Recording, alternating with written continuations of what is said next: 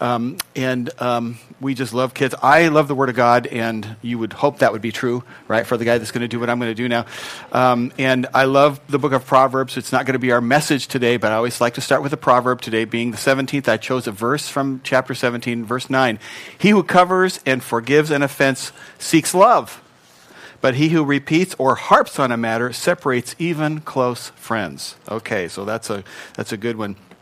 Last week we started a new series that we're calling Family Checkup, and the point of this series is to talk about the qualities of family and how to see the Lord wants to strengthen families. I think that every family can benefit from what happens at the doctor's office, where you do some poking and some tests and some, you look at patterns and maybe review some things, and we talk about how we handle things in our marriage and how we handle things in relationships and with our parenting skills and with our extended family. And I think it's good for any family to take a moment and take a look at those things. And we started out this quest by starting with the first family, Adam and Eve. And Adam and Eve are a lot of fun to study. And so we're going to be in our second week on Adam and Eve. We're going to move away from Adam and Eve after this week. So I just hope you enjoy looking at Adam and Eve, because they just really messed up. And it's not that we enjoy watching somebody mess up, but there's such rich material here for us to do this. And so let's start by inviting the Lord to speak to us through His Word. Lord, we just have this privilege of seeing the victories and the failures of your children. And I know that every moment we will read here was a momentous moment in relationship between you and them. And Lord, help us to understand the reason you gave us your word, and that is to get to know you, to understand you and your character. So Lord, help us to see beyond the events into the truths and to the character and into the love that you have for us, your kids. Speak to us now, we pray in Jesus' name. Amen. So we were going to just do Adam and Eve in 1 week, but there was too much, so we're kind of halfway through. So I want to take just a couple of minutes, if you weren't here, to get you up to speed with what we covered last week. I won't spend too much time, but say this. If you weren't here, the message is available on the church website. You can get a CD. It's all free. And I encourage you, if you didn't hear the message, to get caught up by getting the hold of the message. So here's how healthy and perfect things were at the very beginning. We'll start in Genesis 1, starting with verse 27. So God created man in his own image. In the image of God he created him. Male and female he created them. And God blessed them. And God said to them, be fruitful and multiply and fill the earth and subdue it, and have dominion over the fish of the sea and over the birds and of the heavens and over every living thing that moves on the earth. Verse 29, and God said, behold, I've given you every plant yielding seed that's on the face of all the earth, and every tree with seed in its fruit. You shall have them for food. And to every beast of the earth, and to every bird of the heavens, and to everything that creeps on the earth, and everything that has breath of life, I have given every green plant for food. And it was so. And God saw everything that he had made, and behold, it was very good. And boy, things were just whistling along. It was really smooth sailing at this point, right? Things were really, really good. God says everything is very good, couldn't be better. And at the very beginning, the first family was a very healthy family. We talked some about that. We talked about the fact that Adam and Eve had a great job. What are you going to do today? I don't know. Let's get up, be fruitful, multiply. Let's name animals. I mean, like every one of their worst days was better than my best day, right? Right? I mean, they had things going on, and then they had in terms of their job, they had terrific benefits. God says you can have this, you can have that, and you can have all of it. There's one tree, we'll talk about that later, but he gives them everything they could possibly need, I mean, I know there was no such thing as a pizza tree, but I'll bet there was. There could have been. We don't know that there wasn't a pizza tree, right? Without mushrooms. Anyway, so they had anything they could ever want or need. God said, here it is. Here it is. And then God set some boundaries. Because life works great. Marriage works great, family works great, relationships work great when we stay within God-given, love-filled boundaries. But when we decide to get outside those boundaries, that's when things kind of start to go sideways. That'd be like, that's what happens. And then the fourth thing that we notice is that they had each other, right?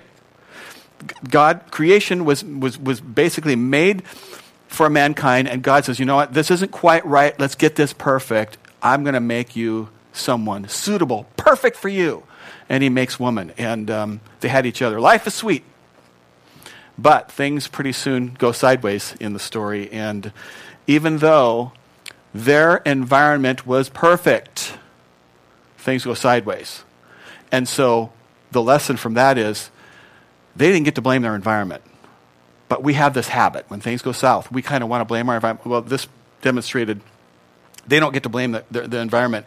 And when things go sideways, we spent some time last time talking about, well, why did God put that tree right in the middle? Did he know that they were going to fail? Of course he knew.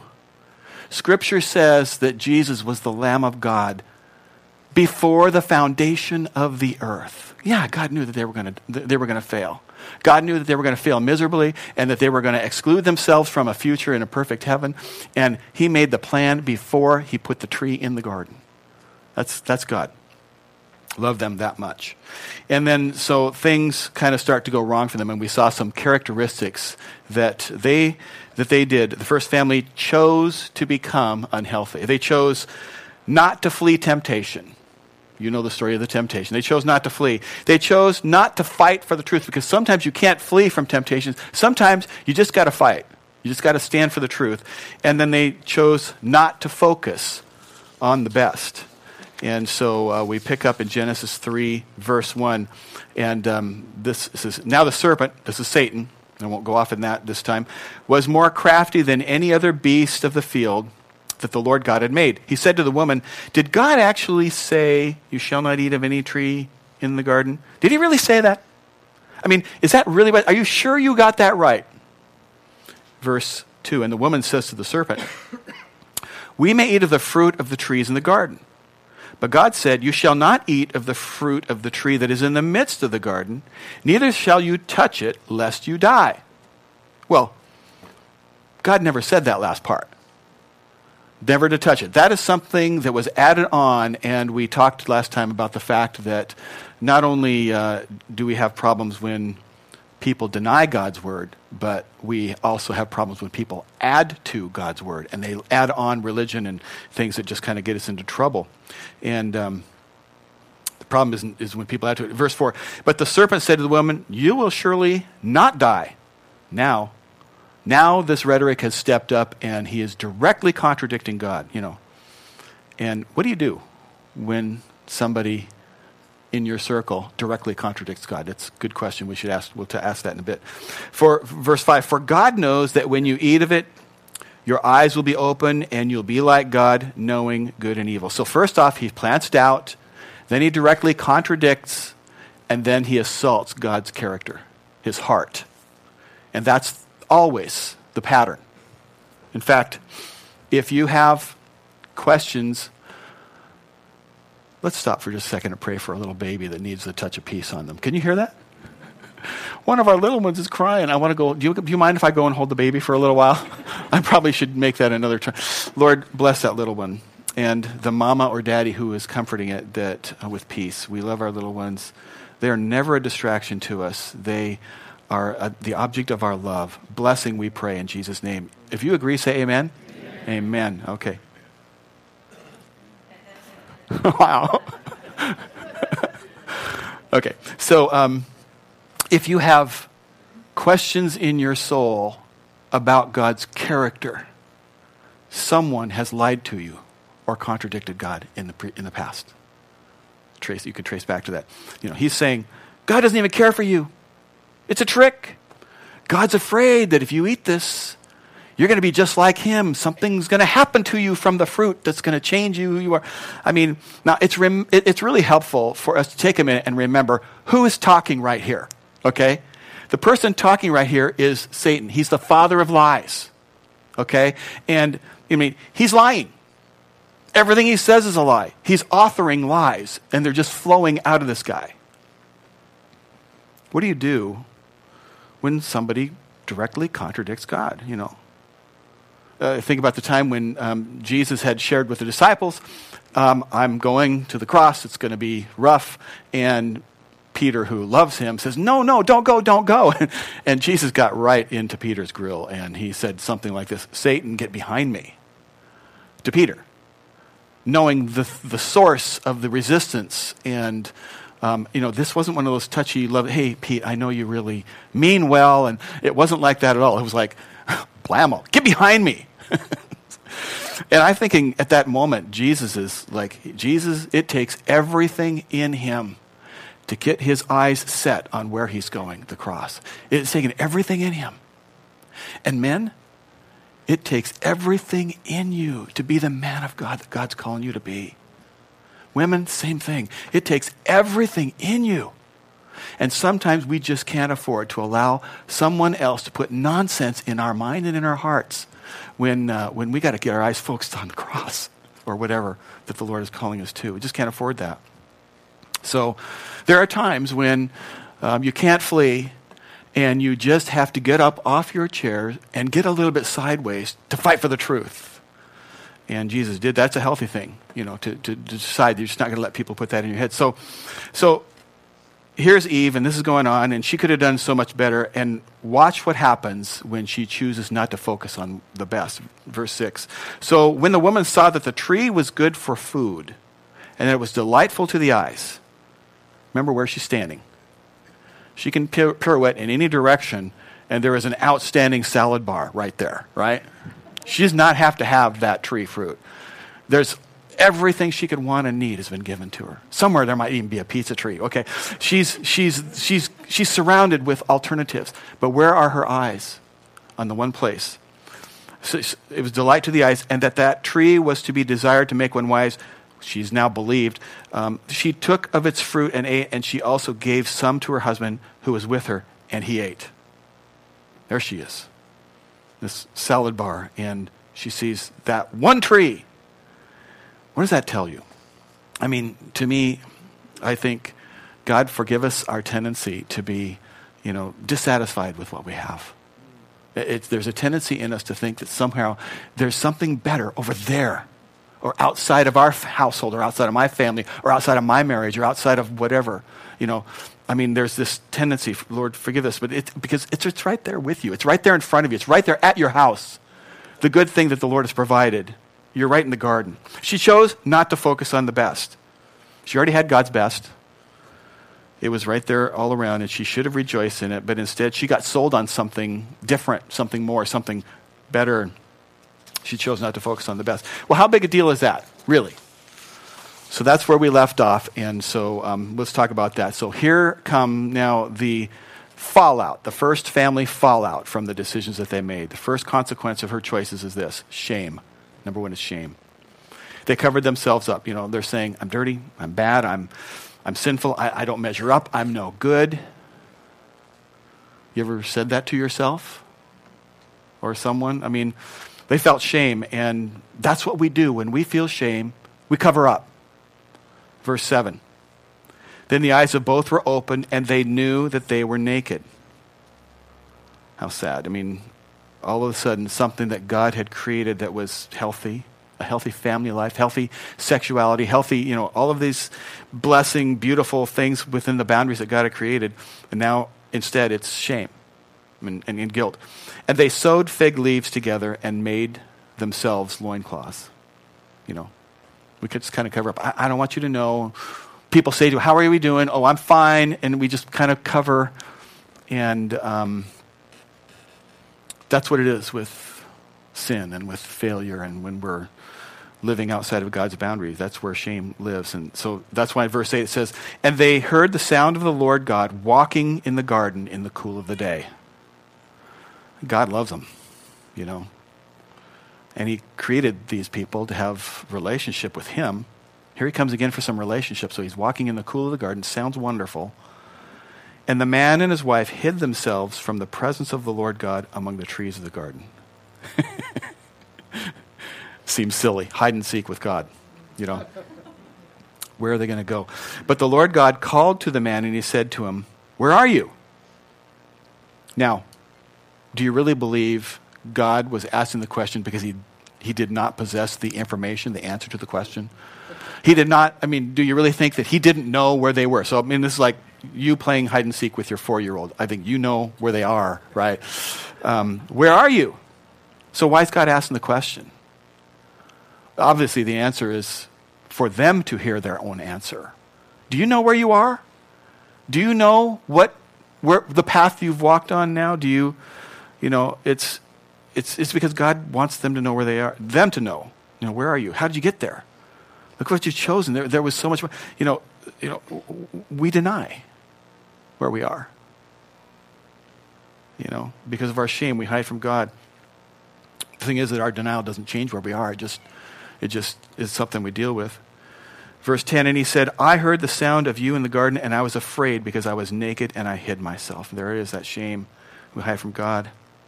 I have to say that one of my, most constant prayer, I don't use this particular phrasing, but my most constant prayers as a pastor for this church is that we as a group, but mostly as individuals, I'm not naming anybody or no faces come to mind, but that we would not hide from God.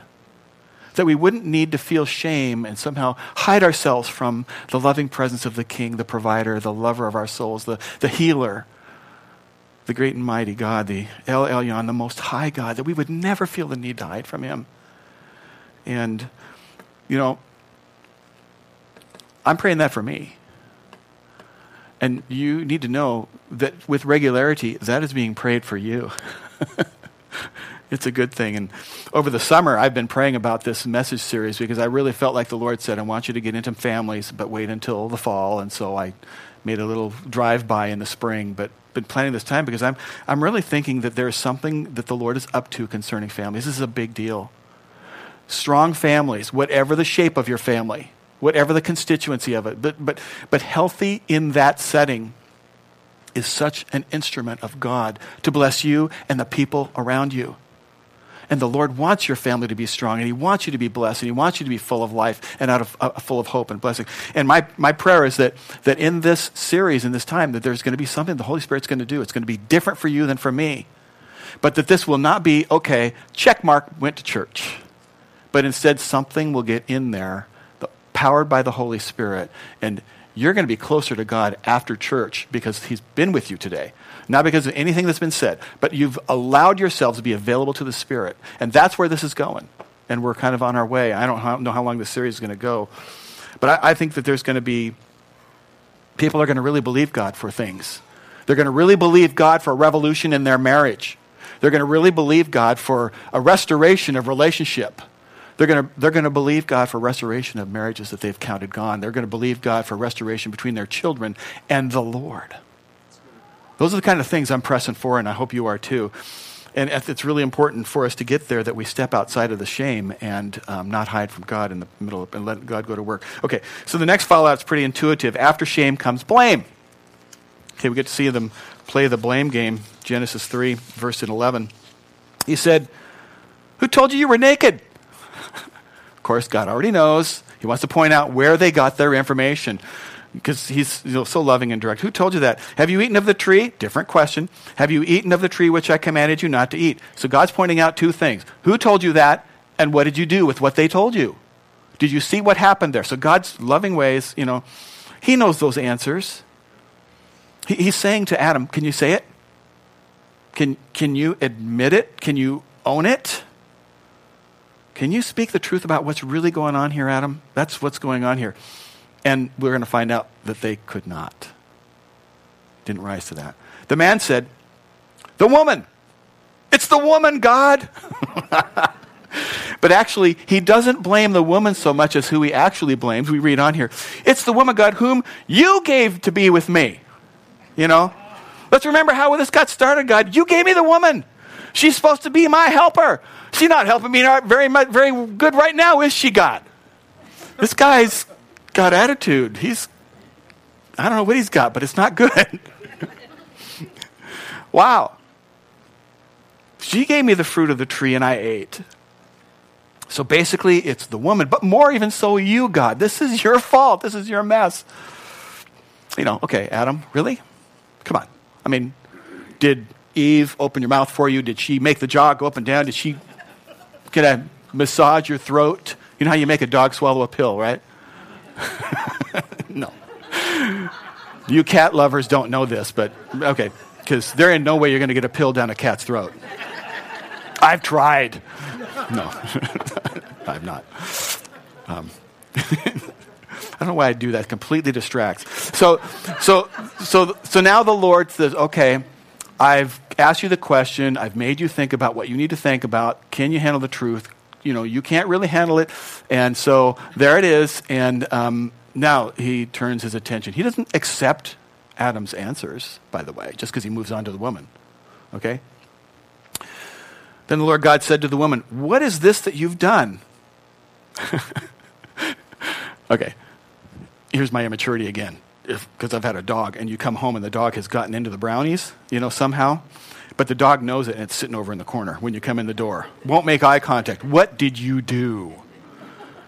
You ever done that to a dog? It's kind of fun, You get to watch them they won't make eye contact. What did you do? I don't think that's what's going on here. I do not think that this is God saying, Eve, what did you do? I think this is, Eve, what's gone on in your heart, honey? I love you. What happened? And the woman said, the serpent deceived me, and I ate. Now, what we many times can miss in this passage is the fact that their accountability to God was separate. It was individual. God held him accountable for their marriage. God held her accountable separately for their marriage. It's an important point for us to catch that you're going to account to God for your marriage, for your family. For your part. Well, my husband would just, yeah. But you have to realize that you're going to account to God for your part in your relationship. And, for you, for me, doing everything that God called me to do for my marriage, that's me moving forward. But for me to have my focus on what God called her to do for the marriage, that's me going backwards. That's right. You can really be the conduit to your home of God's grace by focusing on what God called you to do and to be in that relationship. We shouldn't miss that.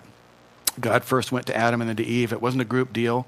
Individual, personal accountability. We kid ourselves into believing somehow that God's not going to hold us accountable for the condition of our home because of something that someone else is doing in the home. But that's just not true. So back to the text. If we continued in order here, we'd get to God's judgment upon the serpent, but I'm going to save that for later. We're going to come back to that. And instead, we're going to now move on to the consequences for sin. First the woman, and then the man, because that's the order that they appear in Scripture. Now, we're going to notice that the consequences for men and women are different because men and women are different. Men and women are different. And I think our culture is really missing that. We ought to celebrate the differences instead of fighting them. Male and female, he created them. Now, just yesterday, I was done with this message, but yesterday in the news was an article. And so I thought I would read to you a couple of lines from this news article. And the headlines of the article was, "Is equality ruining your marriage?" This is from research, University of Illinois. There were thousands of people were subjects studied. And, it said, while these findings aren't surprising to any of us, they certainly defy the cultural narrative. Americans are forever being told that gender equality, which is no longer being defined as equal opportunity, but gender interchangeability, equivalence, is the only road to a happy life. That's what we're being told now. That's what you're being taught. By our culture, by our government, by laws. And here's what the studies are finding. That couples who resist traditional gender roles, in other words, the couples who believe that males and females are interchangeable, are less happy. They're not as happy. It says, we observe a statistically significant and substantial difference in depression. Their comment goes on. It says, men and women are not interchangeable beings, pure and simple. They may both be capable of being breadwinners and full-time parents, but that doesn't mean they want to perform those tasks with equal fervor. There are other articles. So this one kind of off I went on a rabbit trail of study. Here's another one from the news. Why wanting equality makes women unhappy. I'm just reading to you what these say. This is from a study, University of Virginia, and it studied women who had a progressive ideology. Okay, it says the 15% who agree most with feminist ideals of gender equivalency have a harder time being happy than their peers. Okay, so happiness. How about one more? Now, this might surprise you, from the New York Times. This was printed back on Valentine's Day. New York Times. Traditional gender roles may mean better marriages. Another one from a study of the American Sociological Review says, separate gender roles strongly associated with happier, more stable marriages. Contrary to many people's stated preference for gender equality, couples are happiest when men and women fulfill different and complementary roles. Interesting, because we're going to be talking about the curse and how it affected men and women are different. One last topic, because when we try to force the cultural narrative that says men and women are the same and therefore interchangeable, the next step of that is gender doesn't matter. And culturally, you are being taught that gender is fluid. You can decide you're one gender now and at some point in the future become another gender. This is what culture teaches. And so here are some facts, because the subject here is I'm going to just touch on this, and it's going to mention suicide. And I just always, anytime I come on the topic of suicide, I want to take a sidestep and say, suicide is not the answer to any problem. It is not the answer. You are loved by the Lord, and you will not solve your problems with suicide. And if that is a topic about which you consider, get help. Come and see one of the pastors, or get help. Let us help you find professional help. And this last article, which I'm not going to spend too much time on, talks about suicides and untreated mental illness among the transgender population. This thing really got stirred up when this is not meant to be disrespectful. Bruce Jenner became Caitlyn Jenner in the public eye at the ESPY Awards a couple years ago, when he came and said he's now a woman. And he made this comment. She made this comment. I don't mean to be disrespectful. I always think of Bruce Jenner as a man. Okay, can't help myself. I'm trying to be respectful. But this comment was made from the public perspective that 41% of transgendered people attempt suicide after the surgery. Okay, I didn't know if that was accurate or not, so I talked to a couple of people who fiddle around in that field and said, yeah, that is a statistic that's out there. And so I did some more research, and there are lots and lots and lots of studies that talk about the happiness of people who are transgendered and their mental health. There have been so many studies, and most of them are not reported in the media. The vast majority are not. So you will not get this information I'm sharing with you from CNN. You won't. Because it doesn't correspond with their narrative. Okay? That's the reason. But it says that there are studies out there now, lots of studies. In fact, in the United Kingdom, a group of people decided to put together the results of over 100 studies on the topic from around the world and aggregate that together. And what do we know about about people that are transgender? The majority of transgenders have coexisting disorders. Coexisting, besides the issue of gender identity. And here were some of the findings from some of the studies. 90% of the patients were suffering from a mental illness that gender surgery did not alleviate. And those mental illnesses, here are the categories: psychiatric disorders with personality, mood, dissociative, and psychotic disorders.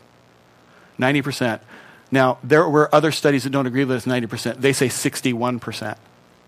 Still, huge percentages of people who think that a gender reassignment surgery will fix their life. And so they go through the surgery, and afterwards, 41% attempt suicide, and studies say either 60 or 90, pick your number, of them have other issues, and they need help. There's a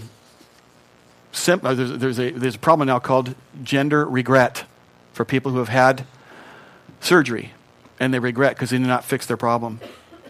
And my comments, I love how this person who wrote this article says this, and I agree completely. I believe that true compassion is shown by raising factual issues based on scientific research and having the best minds follow the evidence to provide the best care for this segment of our society that is suffering. They're suffering, and they need help. Packaging the issue in the wrapper of political correctness or withholding the negative findings from the truth is not compassion, and I agree completely. In his own image, he created them. Male and female, he created them.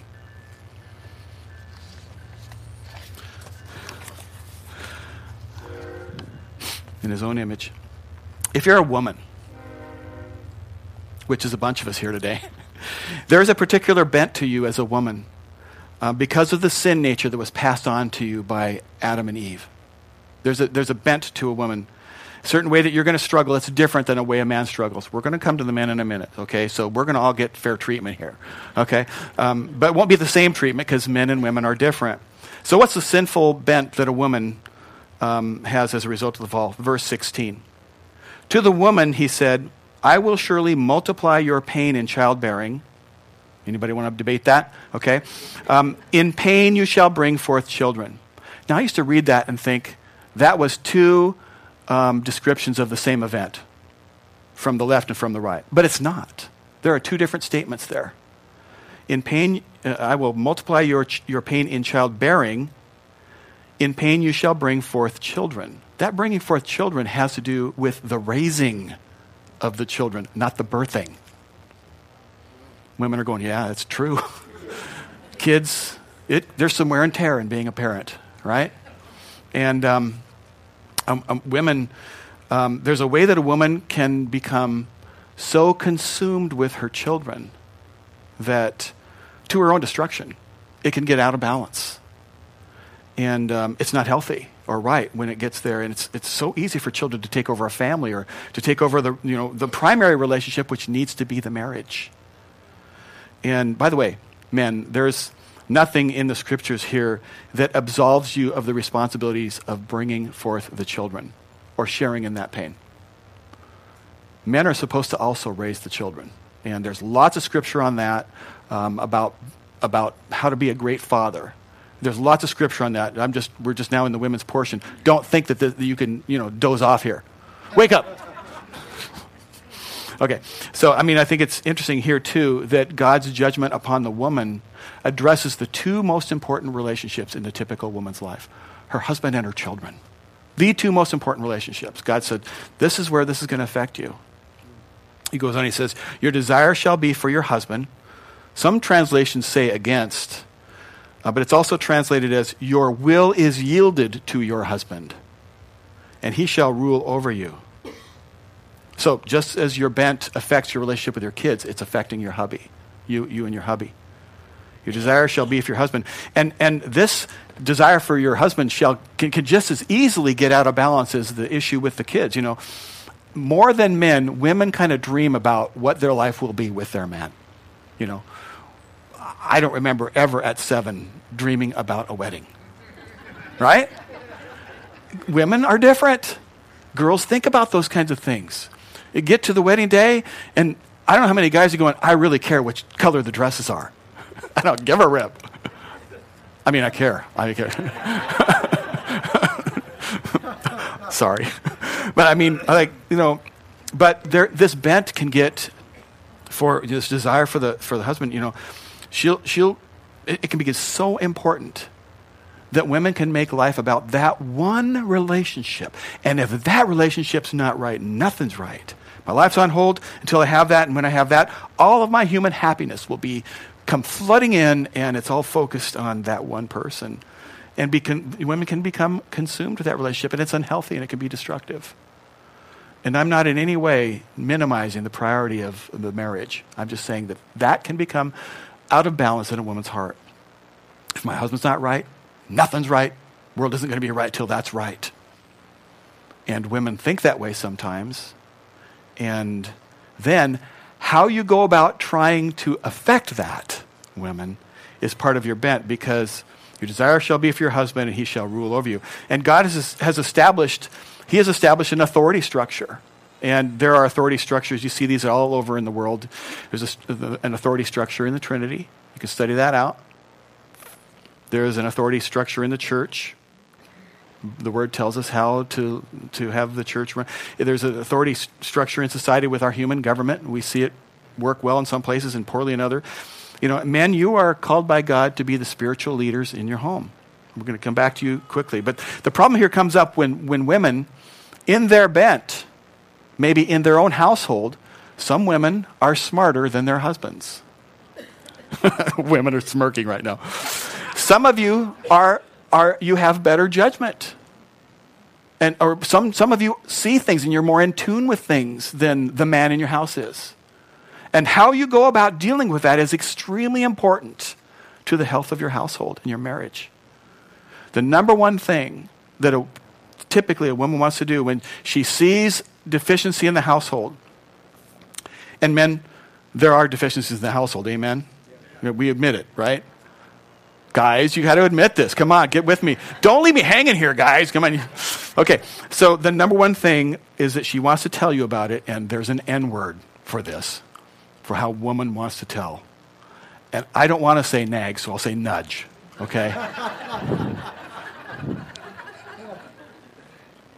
Nudge. Hey, Adam, get in here. Stop with the animal naming thing and help me out. The boys are at each other's throat. I'm not going to kill each other. Get in here and be a better father. Whatever. It would never sound like that coming, ladies, from your mouth. That's just how it comes into our ears. Proverbs 14:1, ladies, says that every wise woman builds her house, but the foolish tears it down with her own hands. And women, I know you love your family. I know you love your husband. You love them. And the way you go about trying to affect this change, 1 Peter 3 mentions this, talks about this. It says the godly woman will win her family without a word. 1 Peter 3. She's going to win her husband. She's going to win her family without a word. It's her conduct that wins, because words don't work. So ladies, the curse affects you in your two most important earthly relationships, and they can get out of whack. And I'm way more comfortable now talking about the next part, the way that the sin affects men.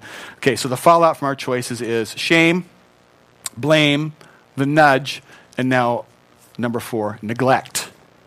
Genesis 3, starting in verse 17. And Adam, he said, because you have listened to the voice of your wife and have eaten of the tree of which I commanded you, you shall not eat of it. Cursed is the ground. The earth became cursed because of you. Pause for a second. Some theologians believe that the reason we have hurricanes and tsunamis and earthquakes is because the earth is cursed. It was peace-filled and perfect before the curse. Could be. I lean that way. I lean to believing that the earth is cursed because of the sin. But that is a huge rabbit trail. I'd love to go on, but I'm holding back from that. Cursed is the ground because of you. In pain you shall eat of it all the days of your life. Thorns and thistles it shall bring forth for you, and you shall eat the plants of the field. By the sweat of your face you shall eat bread till you return to the ground. For out of it you were taken, for you are dust, and to dust you shall return. The consequences for men is this responsibility to somehow provide on a cursed earth. It's not easy. Cursed is the ground because you, by the sweat of your face, you shall eat bread. For men, our responsibility is to be the provider for our family, working hard in this cursed earth environment. And in this, basically what happened here is God cursed work. Work's not going to be easy for you. It's going to be hard. Now, before I go too far into this, I want to be sensitive to the realities of life in our culture here. I think being responsible to provide can come with a lot of challenges, and there are obviously exceptions that I want to talk about here. I know people, and you probably do too, where the man the husband in a marriage, the father in a marriage has a disability, and the wife is a more productive breadwinner in terms of how much income comes in the household, and that's the way it needs to be for that family. And our culture adds to the weight of this curse. It makes life harder here without having two incomes. I think I'm old enough now to look backwards to remember when Sundays there were no businesses open and most stores closed at 6 p.m, grocery stores. You young people are going, what? Huh? We had a telephone that was hooked to the wall, and there were I'd say in the early 60s, the vast majority of families in America were single income families. Vast majority. And I think that because of the curse, and it's accelerating as we get closer and closer to Christ's return, I think that I've seen in the last 50 years this curse become spill over off the men and onto the women even more and more and more. Because now a two-income family it's really hard not to bring home the bacon and to feed your family on a one-income family. It's really rare. It's really rare. And so many women whose primary focus needs to be the home are more and more out of necessity out there providing. And I think we all get that. And marriage it's a partnership, laying down your life for your spouse and for your family. And just the same as a man is to be a part of bringing forth the children, right? Learning to be a great father. There is nothing in Scripture, there's a place even included in Scripture where a woman can participate in helping to provide for the family. Proverbs 31 is a great example of a woman who rises while it's yet early and considers a field, and she brings home a profit and blesses her household. She's helping provide for her family there. And there's nothing in the woman's curse that lifts the responsibility from men to parent. And likewise, there's nothing in the man's curse that places the individual and sole responsibility upon the man to provide for the family and make sure the family succeeds. It's a partnership, two people. So please hear me say this, because I'm trying to be very, very careful. I am not saying it's wrong for a woman to work outside the home. Because I would condemn myself with that belief. My wife has worked almost our entire married life. And we've gone through seasons where it was what we needed to do, and she worked full-time outside the home. And then when the time came for us to bring forth children, we made a conscious decision, okay, this is going to impact our lifestyle, our standard of living, but for us, we did not want her to be at work and the kids be somewhere. That was our choice. Don't mean that to condemn anyone. But for that season, we decided. And so we went through seasons and those things change. And once the family begins, that equation changes. Because there is no scriptural approval. There is no scriptural approval anywhere where my career or hers is allowed to supersede the family. Guys, I'm going to get to us some more on this in a minute, but we have a tendency to somehow think that the career is okay to supplant higher God-placed priorities in our life. But same is true for a woman. And sometimes, some seasons, some hard financial choices have to be made in order to honor those family priorities. So back to consequences. Work's going to be hard. God's saying work is going to be hard for you. It's not going to be easy. And when I hear people say, I wish my job was more fulfilling, I think, me too. I wish your job was more fulfilling. Mine's fulfilling. I enjoy my job. But it's hard work. I don't know anybody anywhere who doesn't love some parts of their job and hate other parts, right? Maybe over time you love less of it or something. I don't know. But, and I find work hard. I do. I think, just let me whine for, I'm not whining, but I'm just like you. I work hard, and there are burdens that I have to carry, and they're mine to carry, and God says, here, I built you to carry this weight, now you carry it. And sometimes it feels like a lot. And, for every single week, for me to do the things I'm required to do, it's work. That's the curse. That's the curse. It's okay. I have joy in my job. That's the state of my heart. Okay? It's not because there's a curse upon me that I can't have joy. I do. But it's also work. Work is hard. It's a toil. It's a burden. And there's no escape in that curse. Lottery tickets have their own curse, right? Even if you win, which you won't.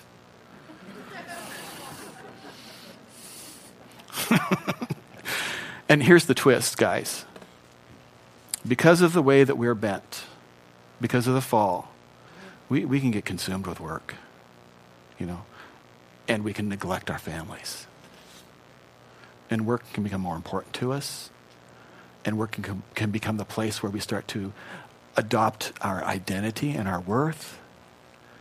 And we can have I've seen this, we can get to the place where we can have a miserable marriage and children that are a mess and getting worse by the minute, but yet be pleased with ourselves because we are seen as a success in the marketplace. And I'm going to tell you, that's wickedness. It's terrible. First things first, the home. Go home. Get to your home. Your marriage, my children, my first responsibilities. Because you can win the world in the marketplace and then somehow find yourself later in life miserable because you find that the more important things you let slip between your fingers for something else that was fleeting anyway. And maybe some of you can think of somebody that if they could do it over again, they would do something completely radically different concerning family than what they did. Or maybe that's something you think about yourself. I want to say this to you. It's not too late. It's not too late for you if you need to make an alteration. Make an alteration. Do it now. Do it today. Don't let shame keep you from doing this. Don't put it off, guys. There's still time. Okay, so women tend to nudge. Men tend to neglect. We're just about done here. I'm going to go rapid fire here because we're out of time. 4 choices that lead to happiness. Okay, this part gets really practical. 4 quick choices. Principles for healthy choices. You can do this yourselves. Number 1, never question God's word. Start out there. Don't question God's word. Trust God's word. Now, you can study it all you want. I encourage you to do that. The more I study it, the more it's verified. The more I look at the world, the more God's word is verified. But trust God's word. Don't question it. Start out from the premise of, okay, this is God's word. It's got to be true. I don't understand why it's true, but I'm going to start there and figure out life from that point. Never question God's word. Number 2, if you sin, face it and repent. Repent means turn and go the other way, right? Okay, so if you've blown it, if you've dropped the ball, if you're not where you're supposed to be, first ask God for forgiveness and then your family. And guys, you take the lead on this. This could be one of those times where you say, family meeting, I need the family together. And you say, listen, I know I just need to say I'm sorry. This area of my life, I've not been what I needed to be for you. I'm sorry. I'm going to try and get this right. And you start with your family. Guys got to take the lead in that. And because failure looks bad in us, but it looks way worse in our children. Number 3, the time to get on this is now. Right now. Don't wait till next week. Today after church, start making good choices. And then last point, only with Christ can we win over sin. Only with Christ. And that's going to take us to the final verse that we skipped past, and that's where the Lord was handing out the curse. And we skipped over the one to the serpent, to the snake, to the devil. Genesis 3:15. And here's the coolest thing. This curse is the coolest thing. Not because the snake gets cursed, but this is the first prophecy in all of Scripture that hints of the coming of the Messiah. I smile when I read this curse. Not just because the snake gets his, right? But this is wonderful. I will put enmity between you and the woman, talking to the snake, and between your offspring and her offspring. He shall bruise your head and you shall bruise his heel. It's the very first reference in all of Scripture that hints at the coming of the Messiah. God's telling Satan that even though your minions are going to bruise the offspring of Adam and Eve, someday from Eve is going to come someone who is going to crush your head. And Jesus Christ is that one. He's the one who came into the world. He lived a sinless life. He lived a perfect life, and he died this cruel death to pay the price for my sins and yours. And then, if that wasn't enough, he rose from the dead to prove that he was God, to prove that he was who he said he was. And he crushed the serpent's head. and in Christ, all of the effects of the fall, all of the bad stuff from our bent, the tendency to nudge, the tendency to neglect, all of that are crushed by Christ. And we can become who God created us to be. By the grace of God, everything that God made available to Adam and Eve can become available to you and me through Jesus Christ. And I encourage you today that that's where to start. If your family needs to become healthier than it is, start with your relationship with the Savior. He's the way, the truth, the life. If you have never made the decision to open your heart to the King, I encourage you to do that today, right now. And it's not about joining church, and it's not about saying an incantation, and it's not about going someplace and putting your knee on an altar.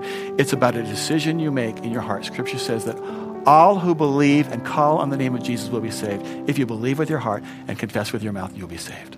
I encourage you to do that. And once you've done that, share that with someone. You can do it today after church. Go up to somebody and say, hey, I open my heart to Jesus Christ. And we'll pray with you and help you get on your way. What a great promise. Only with Christ can we win over sin. Let's pray.